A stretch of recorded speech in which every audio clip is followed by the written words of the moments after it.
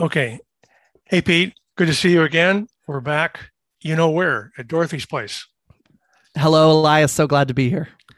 All right. We have a special thing going on today.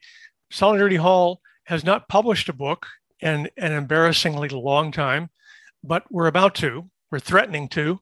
In the next couple of months, we are going to be publishing a new English language translation of the reflections, the pensamientos in Spanish, of Father Jose Maria Arizmendi Arrieta's um, work, his only work in English, it will be, because he did not write books.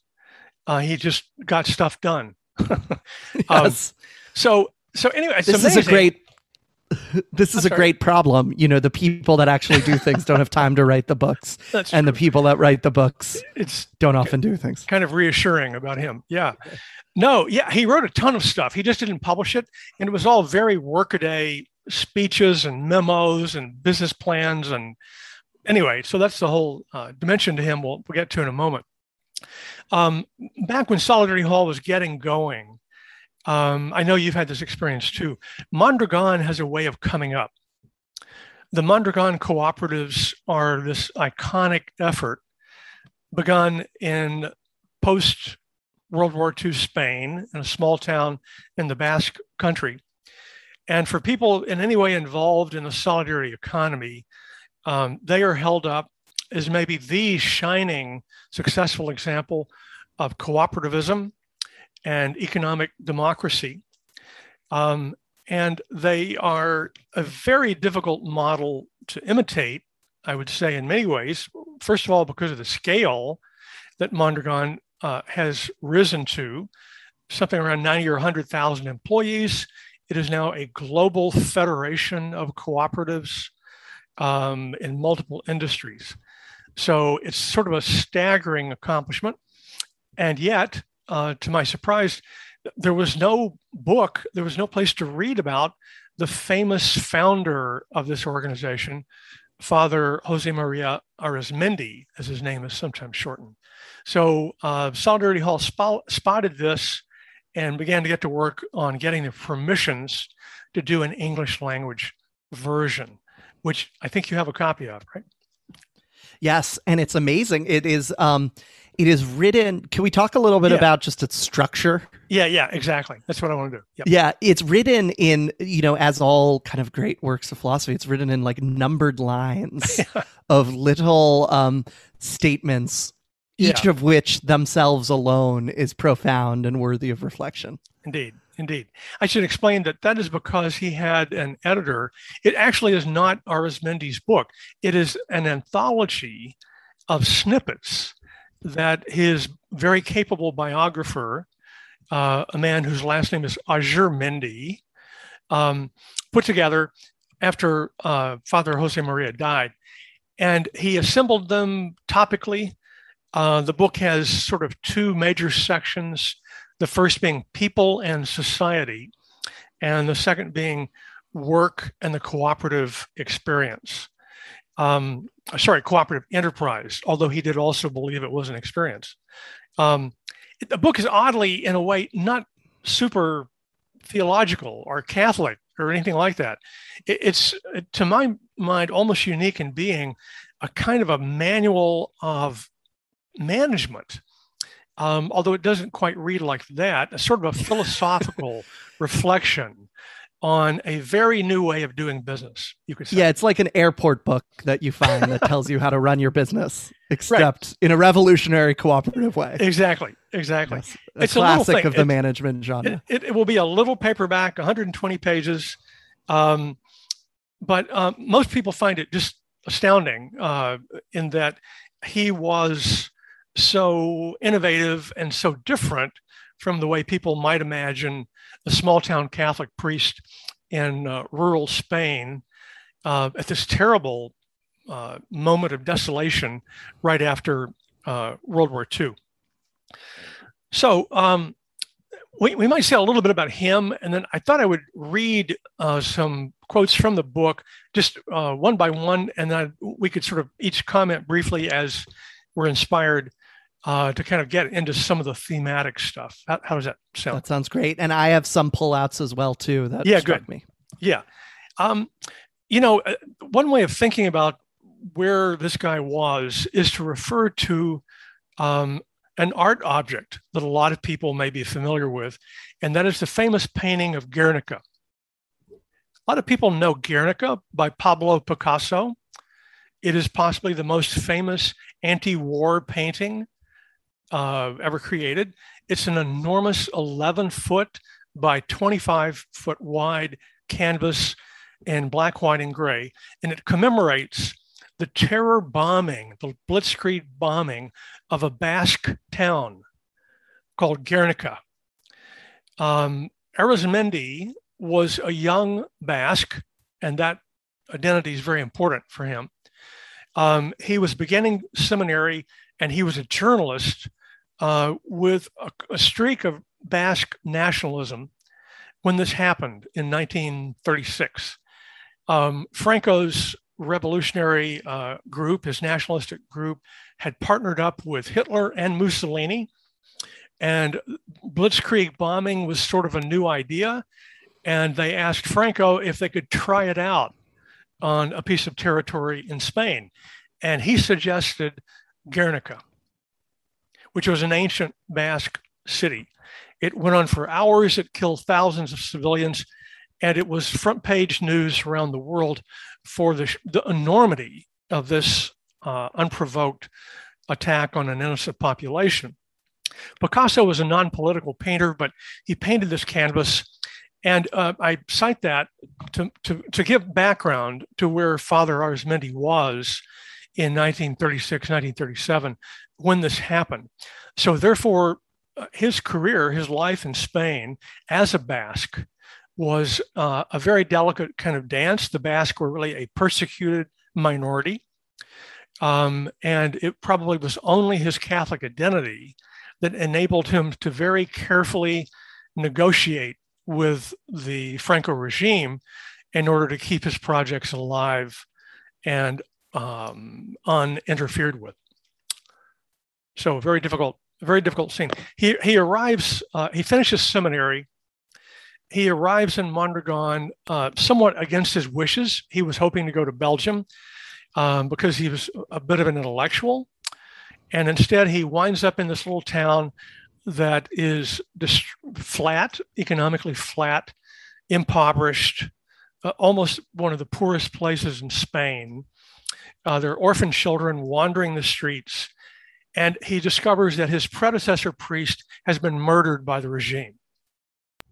Wow. So that's his arrival in Mondragon. What he begins doing right away is organizing all sorts of social things. He organizes a soccer club. He organizes other kinds of activities. And talk about a long haul strategy. For the next 10 or 15 years, he is busily organizing all kinds of efforts, none of them political, none of them economic, really, as a way of just embedding himself in the culture, in the society, and kind of building up his local network and identity in this poor little Basque town. So it's some time before he actually founds the first co-op, and before he gets to the co-op, he founds a little trade school, a little industrial school. And that is because he comes around to, through his reading, the idea that it is education that is going to liberate the workers. And he means by education something much bigger than technical training. So he hosts reading circles, and he does 2,000 reading circles in 15 years in Mondragon. So by the time he gets ready to start the first co-op in the mid-1950s, he has already developed a kind of a following and a group of younger guys, engineering students who want to be involved in this first business, but their formation, their ideas about what they're doing are based on years and years of coaching and talking and planning. And that's where it came from. you hear people say, they have their revolutionary idea and they say, why don't we start with a book club or something? Right. And then you always kind of want to be you want to be cynical about that and Yeah, say, yeah, you want to remake the entire economy and you want to right. start with us all reading an article and only half the people read the article, and you meet up on Thursday and people Yeah, cancel it and you want to go to next Thursday.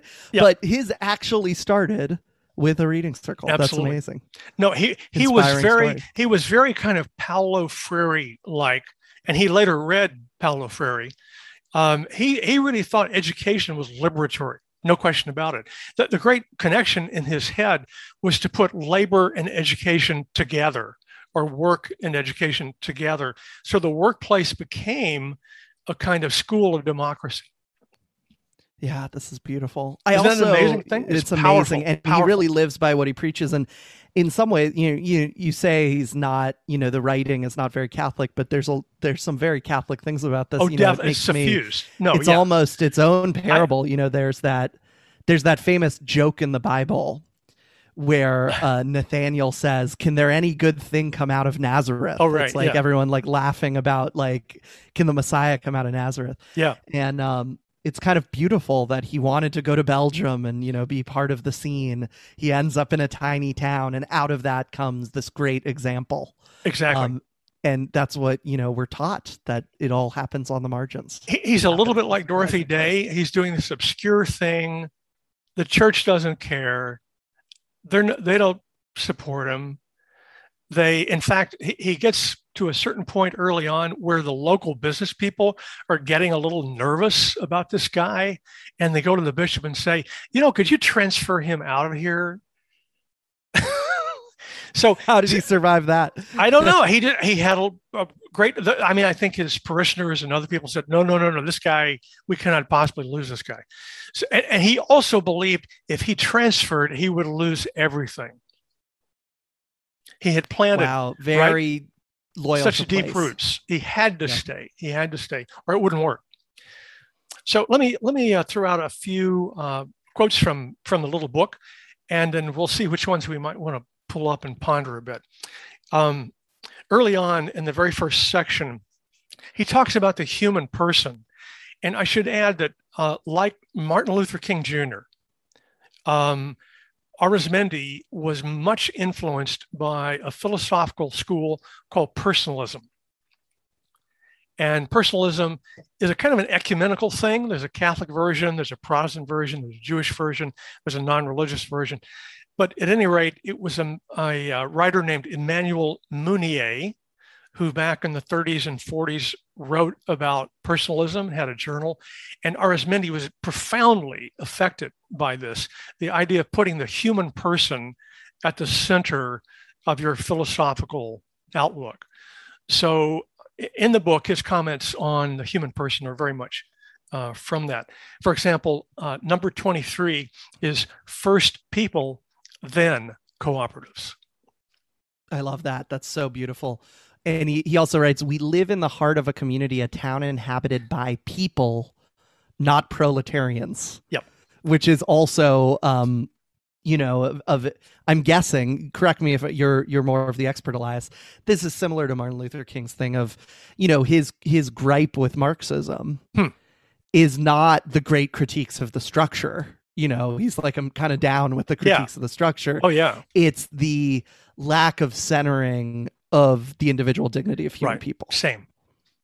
And that's where Arizmendi's also, he's in a country, racked by ferment between warring ideologies, and he finds another way. Absolutely. Yes, that's a good point. It's just extraordinary when you get into his life a little bit, how he managed to hold all this together without going too far in any direction. Because I think he was just kind of on a knife edge with the regime. They didn't know what to make of him. Some people were very suspicious of him. He did two things. He didn't talk about politics. And number two, he did not make enemies. He tried very hard not to do that. And that was his way of being left alone so that he could get the work done. But in Spain, fascist Spain of the 1940s and 1950s, that's pretty much how you had to live, So Let me throw in a couple here. Will seem a little out of order. He was also interesting in being, we would say, quite a bit more progressive in another way that you wouldn't think of. He was very much in favor of bringing women into the workplace, and he had a very kind of evolved sense of women that comes up in the book in a couple of little quick items. He says 56, fragment 56, our people suffer when only men are present. And he also said, ahead of his time. Absolutely. This is 1940 Spain, Catholic Spain. Yeah, it's Spain. It's not, it's not Sweden or something. No. Number 66. In every society, a woman's position is the exact measure of its level of development. So that's pretty good. Pretty good. Let's see here. You read a good one. That was one of my favorites. Hang on. Can I? Yeah. Yeah, you got one? Go ahead. Oh, yeah, I have one that I'd love to hear your thoughts on. But if you have one first, you can go. This is what you get at Dorothy's Place, listeners. You get fighting over what Arizmendi quote we get to say next. It's important. It's important. Right. Number 43. This should be one of the more famous ones. The world has not been given to us simply to contemplate, but to transform. Yeah, this is such a theme. He has all these really simple themes, that are so deep and profound, though, very deep and simple. So, contemplation and action, a classic theme of kind of of justice discourse, praxis, as some call it today. Yeah, he has another on like there is no economic revolution. The economic revolution will be moral, or it will not be. The moral revolution will be economic, or it will not be. Exactly. It's always this bringing together. If I had to go one meta level up of what he's doing, he's always bringing together these contraries. He's always saying both and on these classic divides. Yes. It's all very like it is all there. No, the revolution will be reformist. The reform will be revolutionary. The liberation will be work and discipline. The discipline will be liberatory. Yep. The law will be freedom. Freedom will be the law. Lack of law is lack of freedom.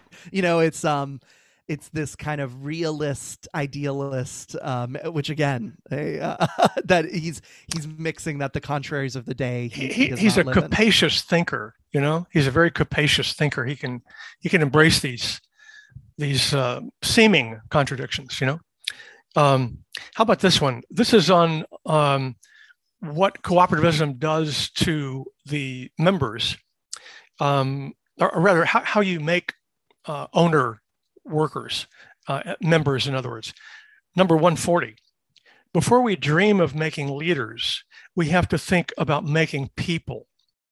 Before teaching them public relations and manners, we have to get them used to forgetting about themselves.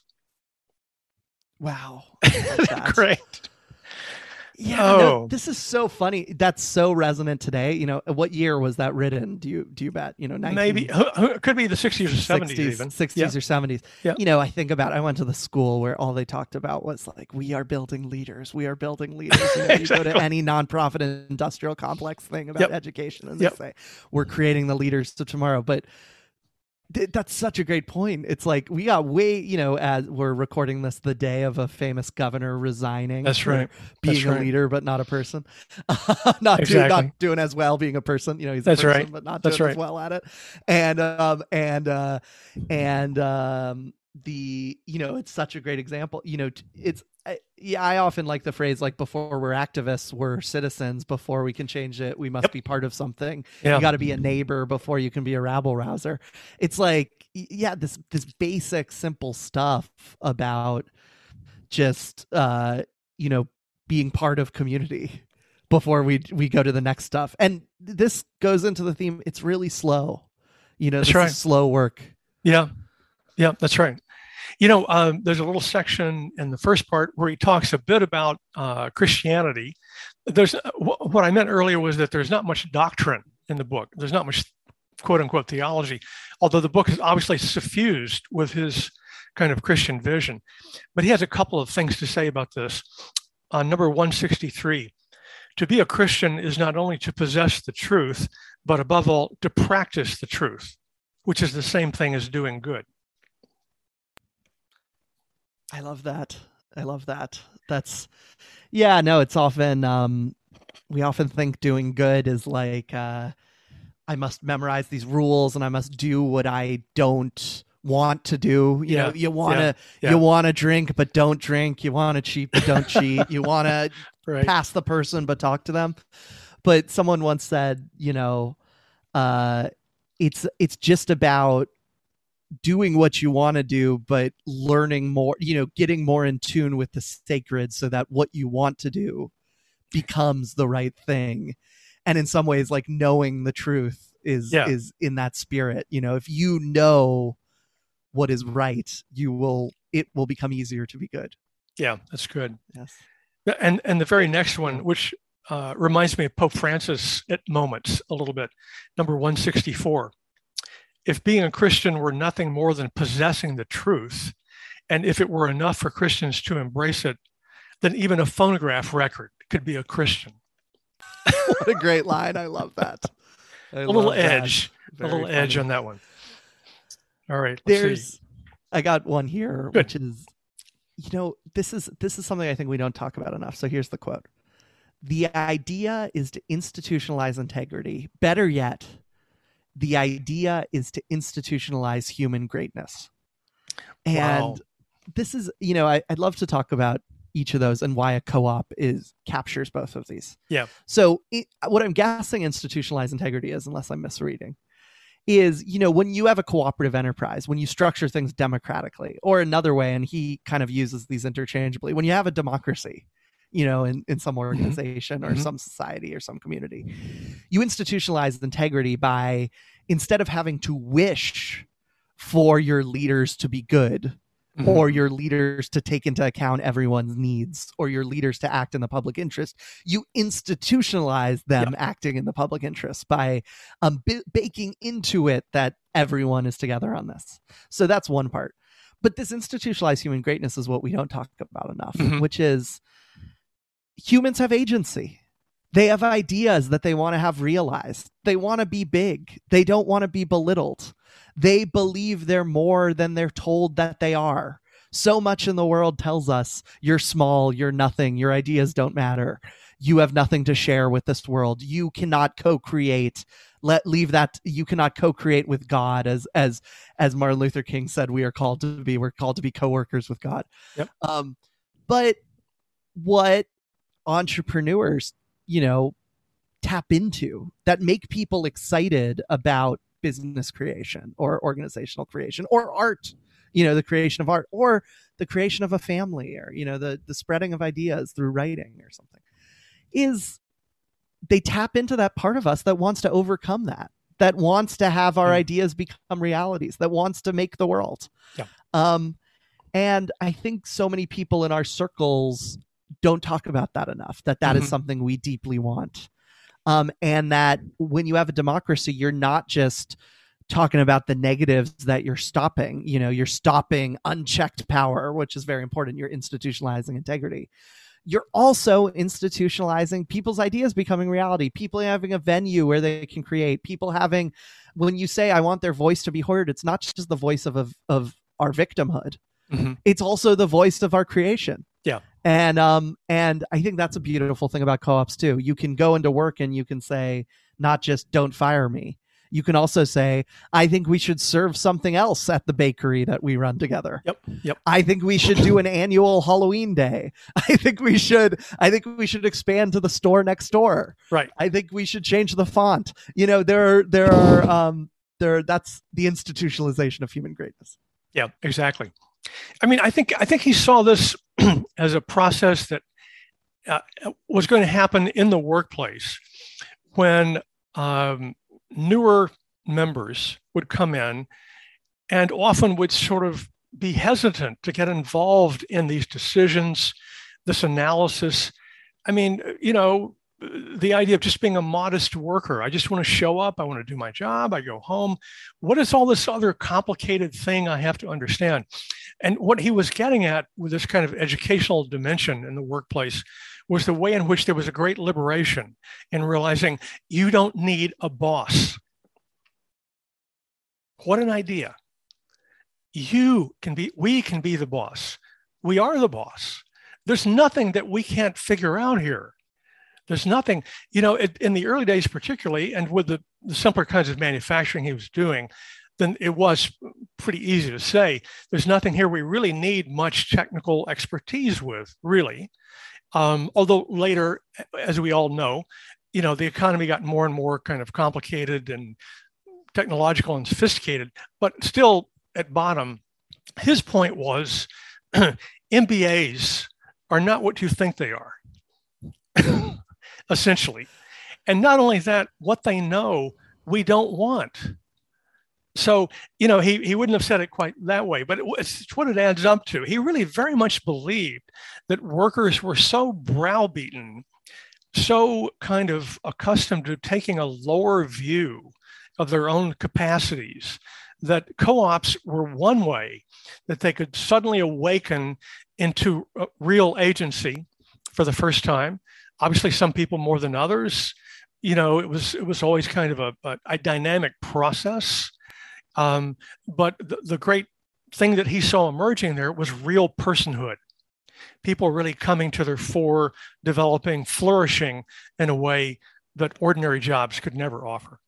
Amen. Roberto Unger calls this faith in the constructive genius of ordinary men and women. It's very close. It's this idea that you have to believe that other people have constructive genius, and you have to teach them that they themselves have it, and we ourselves have it. And if you say, "Oh, that can happen in community life and civic life, but it can't happen at work," that's taking away, half of our society and half of our day, waking hours. Right. So it's a very serious thing. There's this book that it's kind of a businessy book, but I think about it all the time. And like when we're talking about democracy, and especially democracy at work, have you ever heard of this book, The Starfish and the Spider? No. Oh, I think it was a pretty well-selling one. It's like an airport book. Yeah. But the big idea of The Starfish and the Spider came out mid-2000s, was a spider has a head in its head, and then it has these legs that follow what the head says. And if you destroy the head, the whole thing's done. Mm-hmm. A starfish has its brain distributed throughout all of its legs. Oh, yeah. Mm-hmm. And if you cut off one of its legs where its brain is, there are other parts of its brain that work and adjust and make things work, and it's able to it's much more resilient than a spider, like a daddy long legs. Mm-hmm, mm-hmm. And it talked about organizations that were organized as starfish or organized as spiders. And it actually talks about, this is where I first got obsessed with like Alcoholics Anonymous, which is, a very starfishy organization. It has a book and a set of principles that it tries to spread widely among the membership, as opposed to having like the emperor of Alcoholics Anonymous that you have to like listen to. And then the membership is the brains of the whole thing. The whole thing exists throughout its people. That's powerful. It talks about negative examples of this, like lone wolf terror groups have seen success by like spreading an ideology among the cells. And not like taking direction from a leader, like a leader. And so when we do anti-terror stuff where we like kill the leader of Al-Qaeda, it's like there are now Al-Qaeda cells everywhere that are alive with the mission. And it says the way to do it, to build either for good or for ill, starfish organization is you write a lot of the ideology down, you put it in like a book so that it can spread, you teach people, you take seriously teaching everyone it, you don't try to make it this. And one final thing on this, the vanguard Silicon Valley firms feel like their headquarters should be like this. And I'm saying headquarters particularly because they outsource the old model of capitalism to their like drivers or their workers or their factories. But at their headquarters, like at the Google Plex, there is still some hierarchy, like the coders still need to unionize, but they really try to make their campuses of their like vanguard technology firms like universities. They try to have learning all the time. They try to have these listservs all the time. Yep. They try to have everyone like run their own groups, and like the CEO doesn't even know what's going on in some corner because something's happening. And they try to have that liveliness. And the reason they do it is because it's really good for production. Yeah. When you're completely unresilient when you don't do this. And this is like another contrary that Arizmendi resolves, which is we have been debating for 30 years the difference between growth and equality. We say, oh, either we can grow the economy and by being really efficient and hierarchical, or we can have equality by having all these regulations and tax and transfer programs that help spread the growth of the hierarchical people. But it's totally wrong. When you have a horizontal society, when you have widespread education, when you have widespread ownership and empowerment, when you have widespread trust, when you have widespread, when you have brains spread out throughout the whole culture, instead of, hoping everyone just is the appendages of the smartest 1%. You grow more and you're more equal. And so that's the dream, of a democratic economy. And very good. Very good. Yeah, no, that's great. That's great. All right. Related to that, you'll love this one. I'm sure you've already spotted it. We would naturally look for what Arizmendi had to say about solidarity. So here's a wonderful quote. For me, this is number 319, by the way. For me, it is the key, and even if you like, the atomic secret. Called to revolutionize all social life, class collaboration, collaboration of the people with their authorities and of the authorities with their people, collaboration of theory and spirit. This is the secret of an authentic social life and the key to social peace. It is not enough for the bosses to do good works. The workers must participate in them. It is not enough for the workers to dream of great reforms. The bosses must participate in them. It is not enough for the authorities to work hard and go to great lengths. The people must be with them. Where the authorities are divorced from the people, where the bosses follow a path without incorporating the workers into it, no spontaneous social life is possible. Any peace will be fictitious, and at any moment, the deception may turn into surprise and shock. That great? I had also pulled out that quote, so it must be very resonant that we both saw it. What a beautiful line. Yeah. And it's kind of a long-winded way of saying democracy, saying we all rule together. And, some might hear that and misread it. And I'd love to hear your thoughts on this, Elias, as this kind of 90s, 2000s, early 2010s hunky-dory, we must decide we're all going to be environmental, and then the bosses will get together and say we're going to use less water at the office, and then they ask the workers to join in some thing on that, or the bosses will say we're doing corporate social responsibility and hope the workers join in that for all of us to get healthy, or all of us to sleep more, all of these corporate initiatives you see.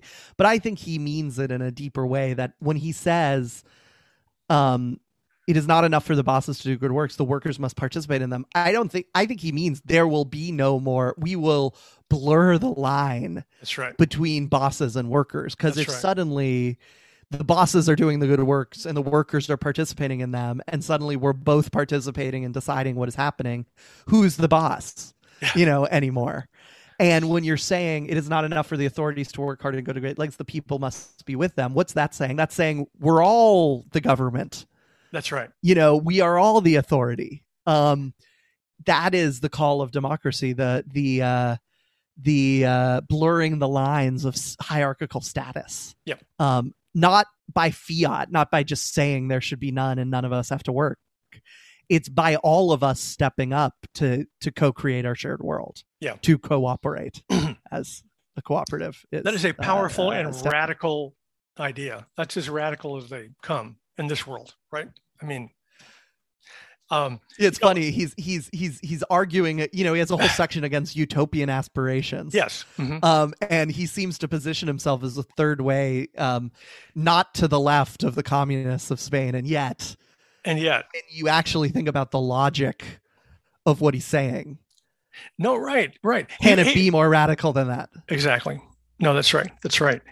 Maybe for listeners, it might be helpful if we just quickly indicate sort of one little nuts and bolts thing.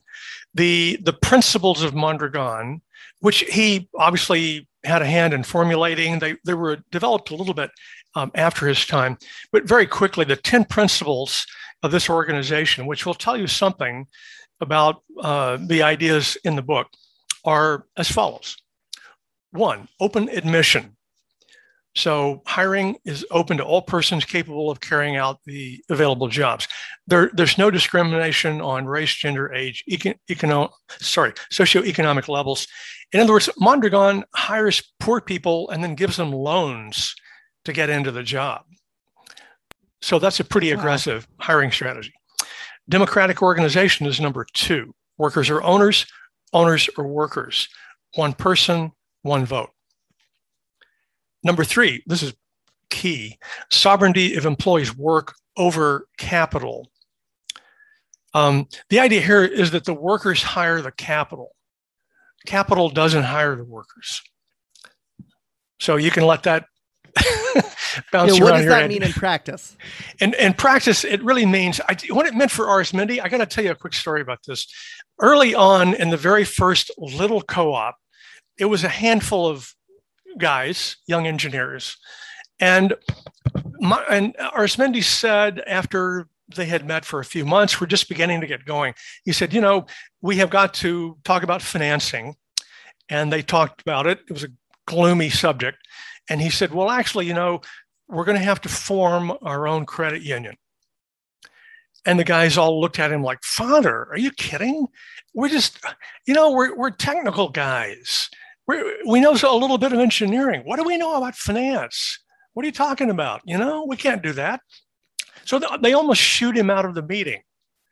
So then like a month goes by and Arizmendi comes back to another meeting with a big stack of documents. And he puts them down on the table and he hands them out to all the worker owners and says, here, you're all directors of a credit union. Wow. He just went out and did it. He just went out and incorporated the credit union because he knew that the financing was going to be the key thing. He already knew from the history of co-ops and other such projects in Spain that if you didn't have your own financing, you were very likely to have an extremely difficult time just staying alive. And in the end, people say that the key to Mondragon, there are a couple of them, but one of them is the fact that they essentially created their own bank. And that bank, by the way, is now, I think, the 4th or 5th largest bank in the country of Spain. And it's a cooperative bank. It is still a cooperative bank. Yep. Yeah. Yep. I believe that's correct. So the financing was absolutely essential to control the capital, not so capital would not control them. Co-ops today, as we all hear about all the time, still struggle mightily with these questions over which financing, how should we go at it, how much should we take, when should we take it, what does it imply, and on and on and on. He knew from the get-go you had better figure out how quickly to come up with as much of your own financing as possible if you want to make this work. Also, number 4, the subordinate nature of capital. Capital is a means to an end, not an end in itself. Available capital is used primarily to create more jobs. Wow, I love that. Not to distribute profit. Exactly. Basically. Not wholly. No, not entirely. Participatory management is number 5. Worker owners participate in decision-making and the management of the co-ops. By the way, this is sometimes characterized as meaning everybody votes on everything. That's not the way it works. There's a natural kind of division of labor. There's kind of a rotation of roles, but things are still highly participatory nonetheless. Number 6, payment solidarity. Remuneration is regulated internally and externally. Internally, there's an agreed differential between the highest and lowest paid job. Externally, remuneration is maintained in relationship with similar local industries.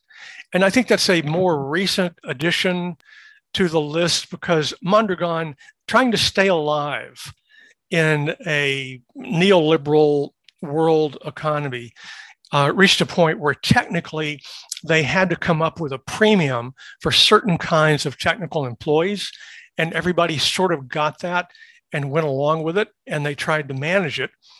But you can imagine what a difficult road that must have been, trying to keep this, say, 1-to-5, 1-to-6 differential between the lowest and highest paid member, and yet hire technically competent people in a competitive way. Very difficult bind. Number 7 is intercooperation. This is a big deal. In other words, one of the great advantages of Mondragon is that it was multiple co-ops, all or many of which collaborated with each other, even interoperated with each other. So instead of a competitive mindset, they all had the idea that we look for our brother or sister co-ops, and if we need to, we hire people from them. For example, when they had one co-op close, a famous one in 2008, most of those employees were moved to other co-ops. So that's amazing. And that's why, for people who aren't kind of tapped into the co-op world today, the desire is not like one-off co-ops in cities. It's an ecosystem. That's right. Exactly. The goal, it really helps if you have multiple at once. That's right. Number 8 is social transformation. Mondragon cooperatives invest a majority of their profits in the creation of new jobs. Funds are also used in community projects and in institutions that promote the Basque culture and language. How about that? This is such an example of left conservatism, small c conservatism. Yes. Because it's this love of the local, it's this love of community, this love of tradition, this through economic solidarity, deepening the relationship with a way of being, and cultural survival. So that's very interesting. And number 9, universal nature. Mondragon proclaims its solidarity with other cooperative movements, with those working for economic democracy, and with those who champion the objectives of peace, justice, and human dignity. Mondragon proclaims its solidarity especially with people in developing countries. That's beautiful. And internationalism, and they've done a great job at it. They have done. That's a complicated question. They've done the best they could. Yeah, no, I should say, practically impossible circumstances. They've been a great model, and they have been. Is it true? Would you say they've been friendly to people learning from their model? Oh, no question about that. Places? Oh, they're great evangelists. What they hadn't figured out is how do we go to another culture and say to them, maybe you've not heard of this, but we'd love for you to organize as co-ops. What they discovered in China, Russia, Brazil, the dozen or more countries they work in globally now, is that on the ground and in the local legal systems, this turned out to be practically impossible to do. So often in other countries, and this is kind of part of the mixed story of Mondragon today, they have had to create relatively conventional firms, maybe firms with a much better kind of social policies for their workers. But on the whole, it is not true that Mondragon globally is a network of cooperatives. Mondragon cooperatives almost entirely exist in Spain at this point for all those reasons. Yeah, and this is, we're working on this in the American context. I'm working on this through my democracy policy network. Is we need legal changes, to not have it just have to be the corporate form, to actually kind of bake into the law the ability to do the cooperative form. Could I read a quote from the Invisible Committee that reminds me of what Mondragon has done? What is the Invisible Committee? It is the pen name of a French revolutionary group in the 60s. Oh, how funny. That's great. Please. They say, revolutionary movements do not spread by contamination, but by resonance. Something that is constituted here resonates with the shockwave emitted by something constituted over there. An insurrection is not like a plague or a forest fire, a linear process which spreads from place to place after an initial spark. It rather takes the shape of a music. whose focal points, though dispersed in time and space, succeed in imposing the rhythms of their own vibrations, always taking on more density. Wow. And I just feel like Mondragon in the cult, they have 100,000 worker owners, but how many worker owners exist around the world today because Mondragon exists? Absolutely. And has resonated with people and made someone in that day when they're thinking, do I found the co-op bakery? Do I found the co-op laundry? Do I found the co-op bank? Will it work? The fact that it worked for Arizmendi, the fact that it worked at Mondragon makes them go on and create their worker co-op. It's what Nathan Schneider talks about in the preface to the book. He's like, I have heard the word Mondragon every day of my life, from webinar to webinar, from Melbourne to Boulder. Exactly. And that is the power of an example. An example is worth 1,000 books, and that is what Arizmendi has gifted to us most. No, exactly. It's a little bit like, that moment last summer when everybody suddenly said, it looks like we're all going outside, COVID or no COVID, because Black Lives Matter.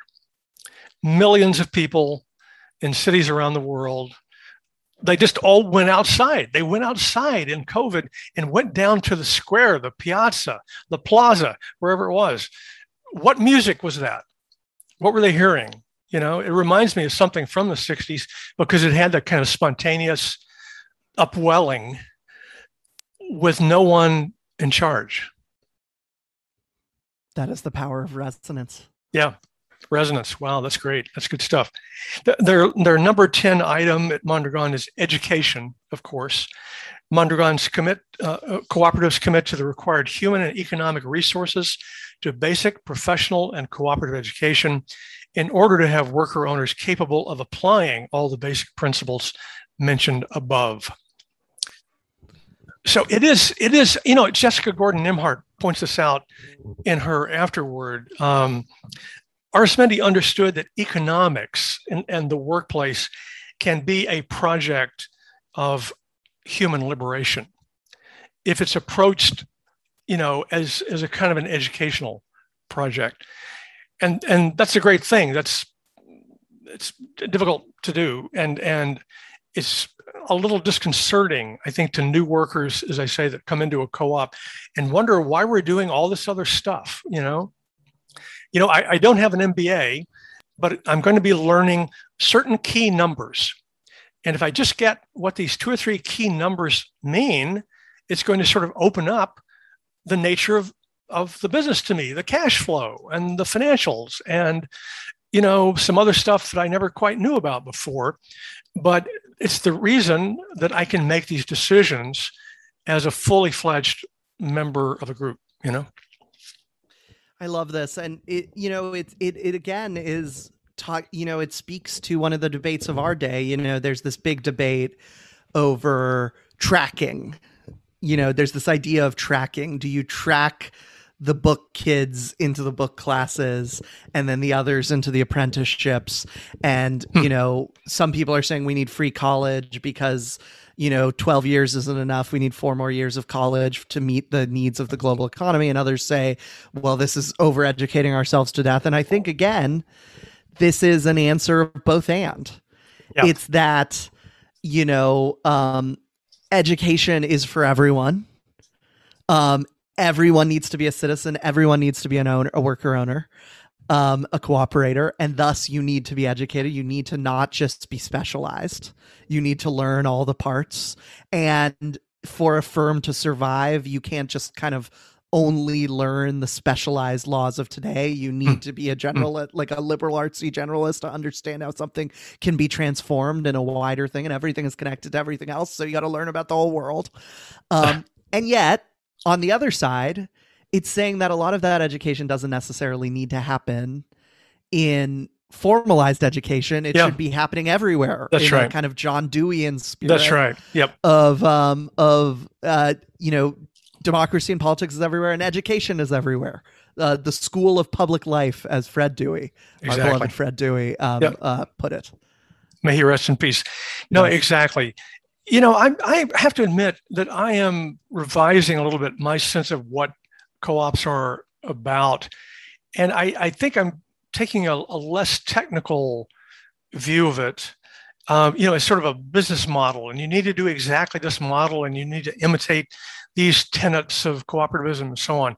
Arizmendi said in so many words, I think he was saying, we don't have a blueprint. We made this up as we were going along, and it really is in a way simply a practice. It's a practice that we have accumulated and that anyone could accumulate as long as you know the atomic secret, right? I love that. That's so beautiful. I think about it in weird places. Like, I think about like summer camp counselors or those teachers of woodshop class or theater class or something who see their job not only in achieving the task, but in bringing everyone along, in being leaders, understanders, and eventually cooperators in the task. Mm-hmm. They are doing an act of cooperating in that spirit and kind of seeing what comes along in that. And it's very countercultural. It's not what we're taught to value. But yeah, you're right. It's not a blueprint. It's more of a practice. I love that. Someone said to me, someone who I think is a little skeptical about whether worker co-ops, these little projects, onesie, twosie, they take so long, they're so complicated. There's less than 500 worker co-ops busy today in this country. He's saying, really, I wonder if co-ops are not simply another form and a powerful form of community organizing. Yeah. Wow. Better understood that way. If the moral revolution will be economic and it will not be, and the economic revolution will be moral or it will not be. Yeah. That is a beautiful, it's just, this is kind of a clear-eyed realism. It's calling BS on our categories. We have all these categories that divide up the world, but why is production separate? Why is, making the bread for the town or making the part for making the software for the larger software out there? Why is that different than, protecting your neighborhood from being bulldozed or throwing the annual Halloween or New Year's festival or raising the kid or taking care of the elder? It's all this work. It's all the stuff of life. That's right. Why would the rules of one place not be that, different from the rules of another place? And in some ways, what he's saying is just bringing these very human ways of interacting, so pro-social ways of interacting, to a space that has banished them. That's right. Only very recently. That's right. All right. Great stuff. Pete, thank you for sitting in with me today. The book, as I say, will be coming out, we hope, in a couple of months. We have a PDF free copy available if you would like it on the Solidarity Hall website. Go under projects and pull down and you'll see Arizmendi's reflections. This will be a subject we come back to. This is a big subject, the world of work and where it's going. Probably sort of signals where Solidarity Hall is going, I think, as we begin to talk about maybe going a little beyond our previous boundaries of sort of European and American writers, mostly, and into, I think, more of some kind of a global conversation is our idea, but still attempting to combine somehow Eden with utopia, as we sometimes say. I love it. And the name of the book again, if people can search for it? Reflections. And you will find it for the moment only on the Solidarity Hall website for a free download. But hopefully by, let's say, roughly October or so, it will be in print and you can order paperback copies. So we will be alerting everybody to that as we get a little closer to publication. Go out and read it, listeners. It's a beautiful book. Great. Thank you, Pete. Good to talk to you. Thanks, Elias.